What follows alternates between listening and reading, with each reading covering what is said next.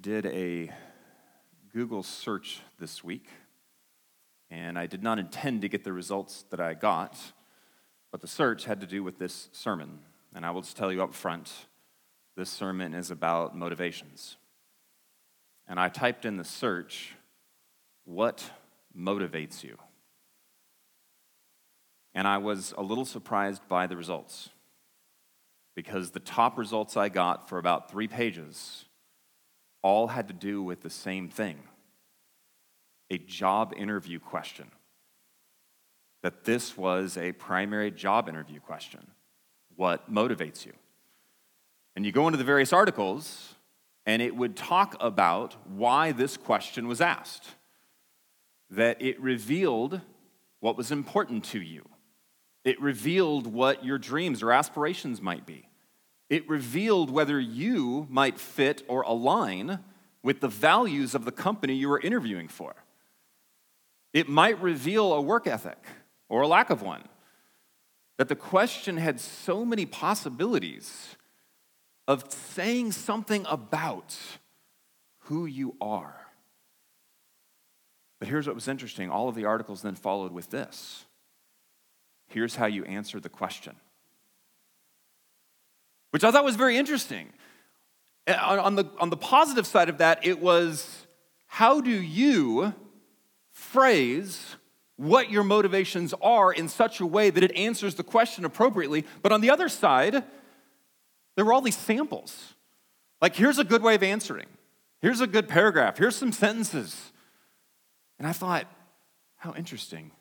The whole point of the question is what motivates you, but the way that many of the sites are taking it is, I don't care about you, I just want you to get the job. Here's what you say to get the job. This morning, I want to ask you that question. What motivates you? But there's no website to give you the right answer, because this isn't about getting the right answer. This is about asking yourself, what motivates you? And what we're going to see in a moment is a particular motivation for Pilate. And it's an underlying motivation that is driving him. And I think it is a motivation that many of us share. Open your Bible, if you would, to Mark chapter 15. Mark chapter 15, we're continuing in verse 6. The motivation that we're going to talk about this morning, it is really, really significant for those of us who are seeking to live kingdom first. Because this particular motivation undergirds whether or not we are really living our King's will. Verse 6. Now at the feast, he used to release for them one prisoner for whom they asked. All right, this is important. Remember last week, Pilate was amazed at Jesus. That this man standing before him did something that just made him go, wow. And it revealed something about Jesus to Pilate. This guy was not guilty of the things they were saying he was guilty of. He definitely didn't deserve what they thought he deserved. And so Pilate finds himself in a situation where he has a man that the religious leaders want dead, but he looks at the man and says, he really hasn't done the things that you think he's done, and what he is guilty of, I'm not going to kill him for that. But how does he get out of it? He could just say, nah, get rid of you guys. But here's something you need to know about Pilate. Pilate did not like unnecessary unrest. There's no reason to stir up crowds and cause riots for no reason. So how does he get out of this? And the whole first section of this, Pilate is actually making good decisions. He's trying to avoid riots. He's trying to avoid condemning a man who's really not guilty of the things they're talking about. He's trying to avoid being manipulated by the priests. I mean, there's some good things happening here. And his first one is this: I got a way out. There is a tradition of releasing somebody on the Sabbath. Now, the religious leaders might want this guy crucified. However, I know he's been popular with the masses. So let's throw this out there. And among the rebels in prison, verse 7, who had committed murder in the insurrection, there was a man called Barabbas.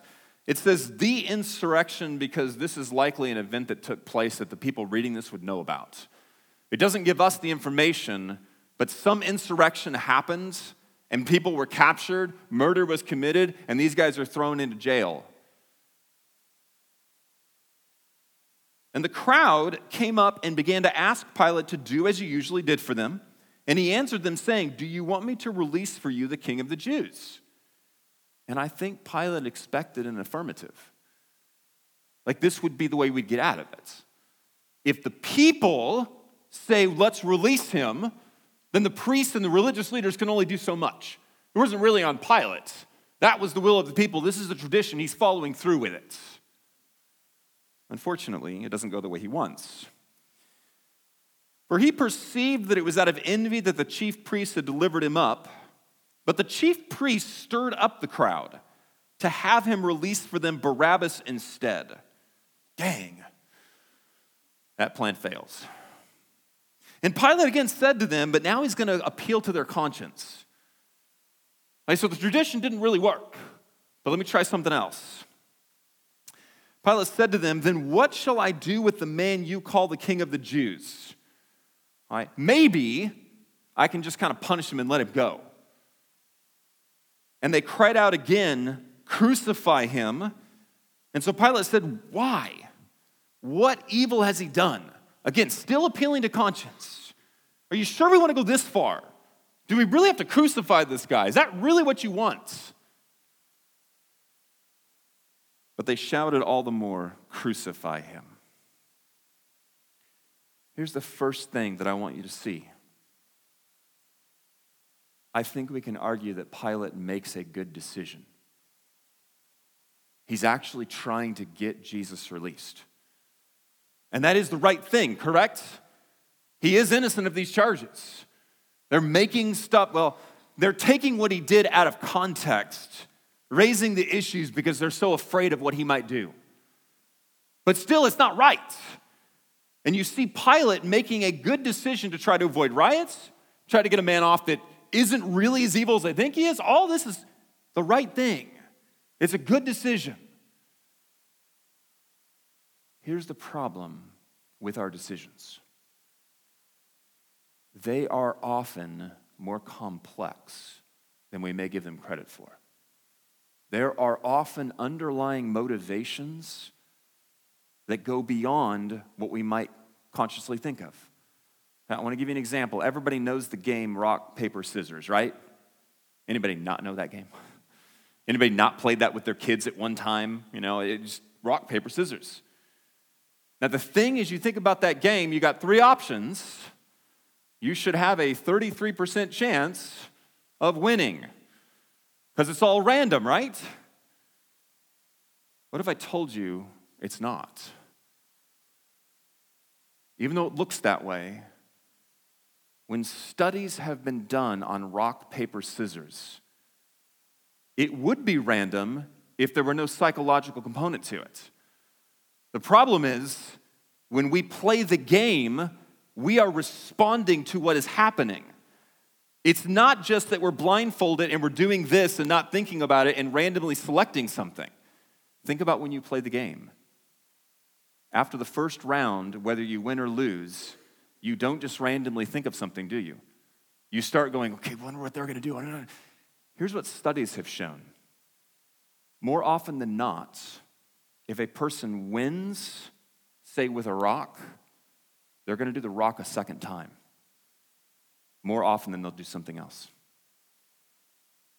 And knowing that, more often than not, if the loser understands that, their second one should be the thing that defeats the one that just defeated them. And without knowing that, there was a higher percentage of actually getting win streaks. Because it's not as simple as just three things, because we aren't that simple. We have other motivations. Look what happens with Pilate. Verse 15. So Pilate, wishing to satisfy the crowd, everything switches. All the way through, it's, all right, let's use this tradition. That'll get him off. We'll get him off that way. Come on, he's not that evil. Why do we want to crucify him? But now we get to the underlying root of why he actually makes the decision he makes.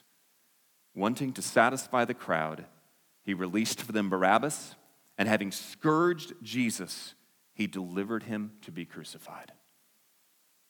The decision that Pilate makes, ultimately, it's not a moral decision.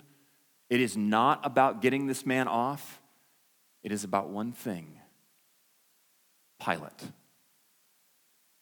His underlying decision is selfishness. This is the easier call. If he goes along with the crowds, sure, one innocent guy may die, but at least there won't be riots. At least I don't have to mess with the crowds or religious leaders. And in a way, I can kind of just wash my hands of it, as he does in one gospel. I'll just put it on you. But is he really able to actually put it on them? Who makes this decision? Pilate. Selfishness undergirds his ultimate decision. So, is it good? In a way, all the way walking through. In fact, you could even say in a way, this is good.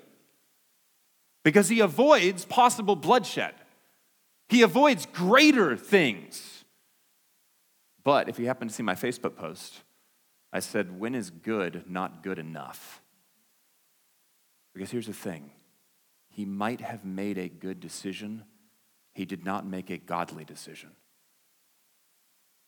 And those two things are different. One is about self-preservation.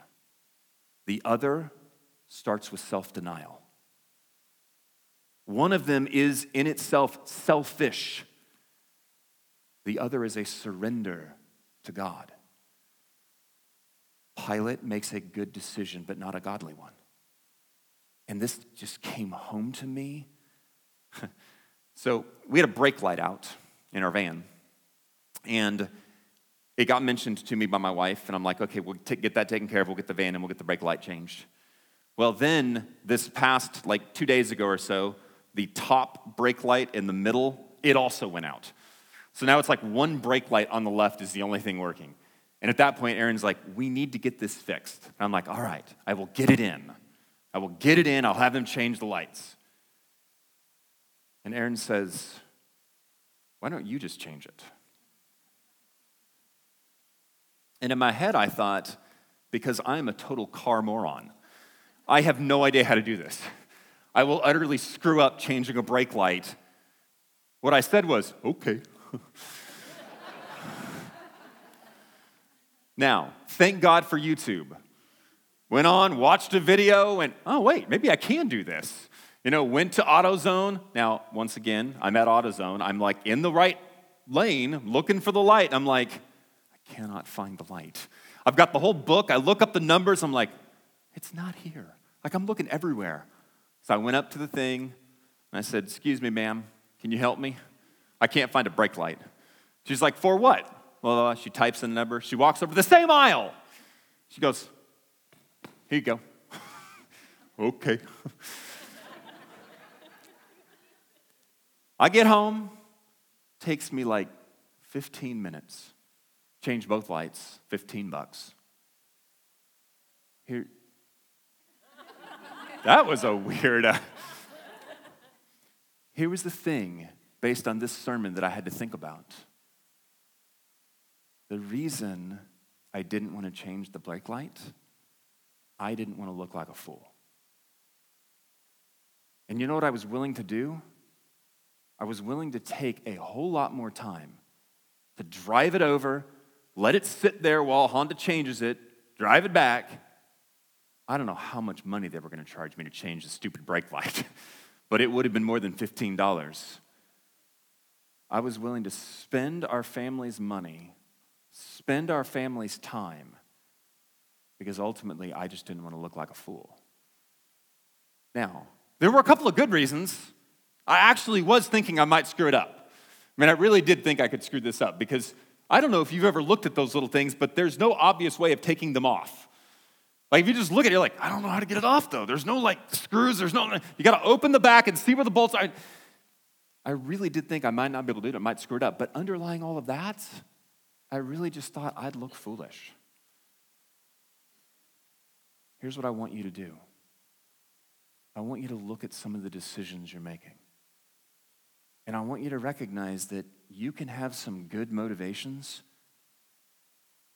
but underlying it is its selfishness. Is the primary reason you're doing what you're doing. Is the primary reason that you are treating somebody like you're treating them, making a decision about a particular thing the way that you are, is the underlying motivation actually selfishness? It makes it easier on you if you do it this way. It makes it so you don't have to confront something or deal with something. It makes it so you don't have to trust God really. If I just do this, it'll kind of get me off. What is the underlying motivation? Because here's the thing. Self-preservation is so much easier than self-denial. But you also can't really follow the King's will when it's all about self-preservation. Because at the very heart of what Jesus called us to was deny yourself and take up your cross. Because in order to follow his will, by necessity, we have to deny our own. And when our own is steeped in preserving ourselves, being safe, being selfish, we can't possibly follow his. But the reason I want you to understand the complexity is because I really don't think it's as simple as just, I'm an awful person, or I'm a really good person. I think we need to recognize that sometimes there's actually good reasons for making a decision, and yet it could still be selfish at its core.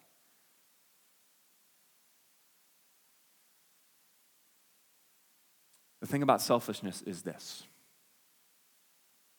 When we make selfish decisions, we can hurt others. You see that in this passage. Starkly in this passage. You see that in my little decision. You know, we are not a super wealthy family. And wasting money on taking my car to go get a brake light fixed at Honda, that's selfish. It's costing my family something. But it also hurts us. The more selfish decisions we make, the harder we become. The more selfish decisions we make, the easier it is to make selfish decisions. What it reminded me of is the water in Frisco. You all know we have hard water. If you don't, just go look at your faucet. We have hard water in Frisco. And we recently, a year ago, we had our bathroom redone with new faucets and everything. And like the mineral deposits in the water, it's just building up on our faucets. I mean, this white gunk. It's on our shower head. It's on our faucets. And it didn't happen like that. We didn't turn the water on and then the next day, wow, look at that. Where'd all that come from? It was little by little more until we had this gunk. And you know what that gunk can do? It doesn't just like not look pretty. It can ruin pipes. It can ruin appliances. It's part of the reason that your dishes come out of the dishwasher and they have streaks on them. It's the hard water. I mean, it has all kinds of effects, but it's something that happens over time. That's the same way selfishness works. The more we do it, the more it hurts us. So, how do we change it? I'm going to give you just one thing to think about. We at least need to know it's there.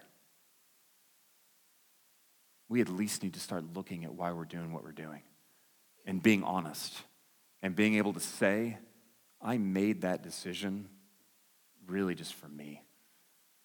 Because that knowledge allows us to begin to take steps to go, I actually want to live in self-denial, not self-preservation. I want to make a different decision next time, or even this time. All right. I have to get this in, so I'm ending my sermon with it. I had a really good friend of mine give me a really, really good gift this past week. I got to go watch Dirk Nowitzki's final home game. And it was incredible. I mean, it was like being at a finals game, the energy in that room. It is the only time I've ever gone to a Mavericks game where we were there in the seats 15 minutes before the game started on a Tuesday night, and every seat, except for the two right next to us, every seat was full. I mean, everybody got there. And every single time Dirk touched the ball or got near the ball, people were on their feet screaming. I mean, it was just, and then when he would go to the bench for a rest, he'd get about 2 minutes, and a chant would start up. Bring Dirk back, bring Dirk back. And Carlisle, most of the time, within a few minutes, okay, come on, Dirk, get back in the game. And it was an incredible game. But two things about that game resonated with this sermon. Number one, he did something that I want to be able to do. Pilate couldn't do it. I don't know if I could do it. When Pilate stood before the crowds, he gave in to their demands because that was the easiest route. Dirk literally stood in the middle of 20,000 people. The lights were off and the only spotlight was him. And they're all chanting, "One more year, one more year." And in the middle of that, Dirk announces his retirement. And I just thought to myself, it's not this moment. There's a testament to this man's life where he did not just satisfy the crowds. Many of the things that he did, the decisions that he made, they were not about satisfying the crowds. They were not the easy way out. But there were underlying motivations that were the right motivations. And you saw it partway through the first quarter. Right? Dirk has broken basically every record in the Mavericks organization. He is so popular, he has changed the game of basketball. And to come and celebrate him were the likes of Scottie Pippen, Charles Barkley, Larry Bird. They all showed up at the arena to give little speeches for Dirk. And yet only once, the entire night, did he just break down weeping. I mean, to the point that he described his first shot after weeping.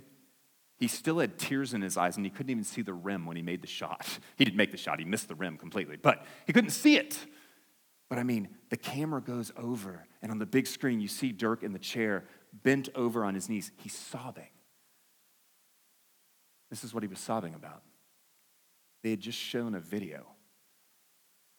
For 2 decades, Dirk has been going to Children's Hospital every Christmas.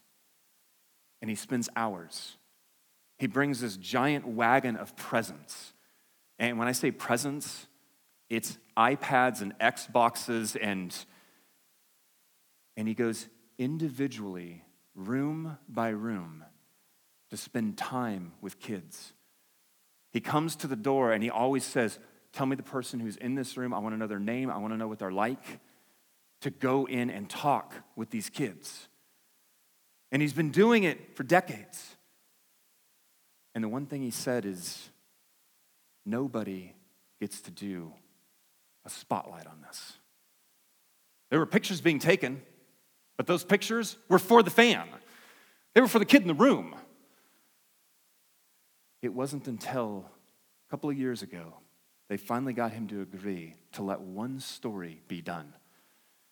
And he said, on this condition, the story needs to be about the kids, the families, the doctors, and the nurses, because they're the ones that matter in this. And there's this long story that was done, and it just tells story after story about these kids. And it highlights him and his involvement, but it's kid after kid after kid after kid, and some of these stories are just like, I don't know how you go into the room. There was a story about a kid who was in a car accident. He wakes up from anesthesia, And he learns after waking up they had to amputate a leg. And it's not long after that Dirk is invited to go into that room. What do you say to that kid? And Dirk asks, he says, does he want me to go in? And they said, yes. And he goes in. And this kid vomits on Dirk multiple times. And the reporter says, not once did he even recoil from it. The one moment that Dirk broke down weeping was the thing that meant more to him than even basketball. These kids, these families, humanity.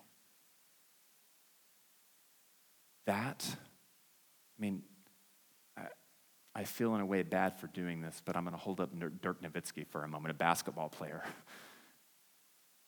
But I want to be more like Dirk. Never going to be 7 feet tall. I'm never going to be able to make a jump shot. But man, to have a heart that is not worried about the crowds, that's not in this for selfish reasons, but actually sees the person that you're trying to love. That's what I want to be. But to get to that point, I got to see some of the selfishness in me. I got to see some of the ways that the crowds sway me so that I can make those changes in my life. Let's pray. Heavenly Father,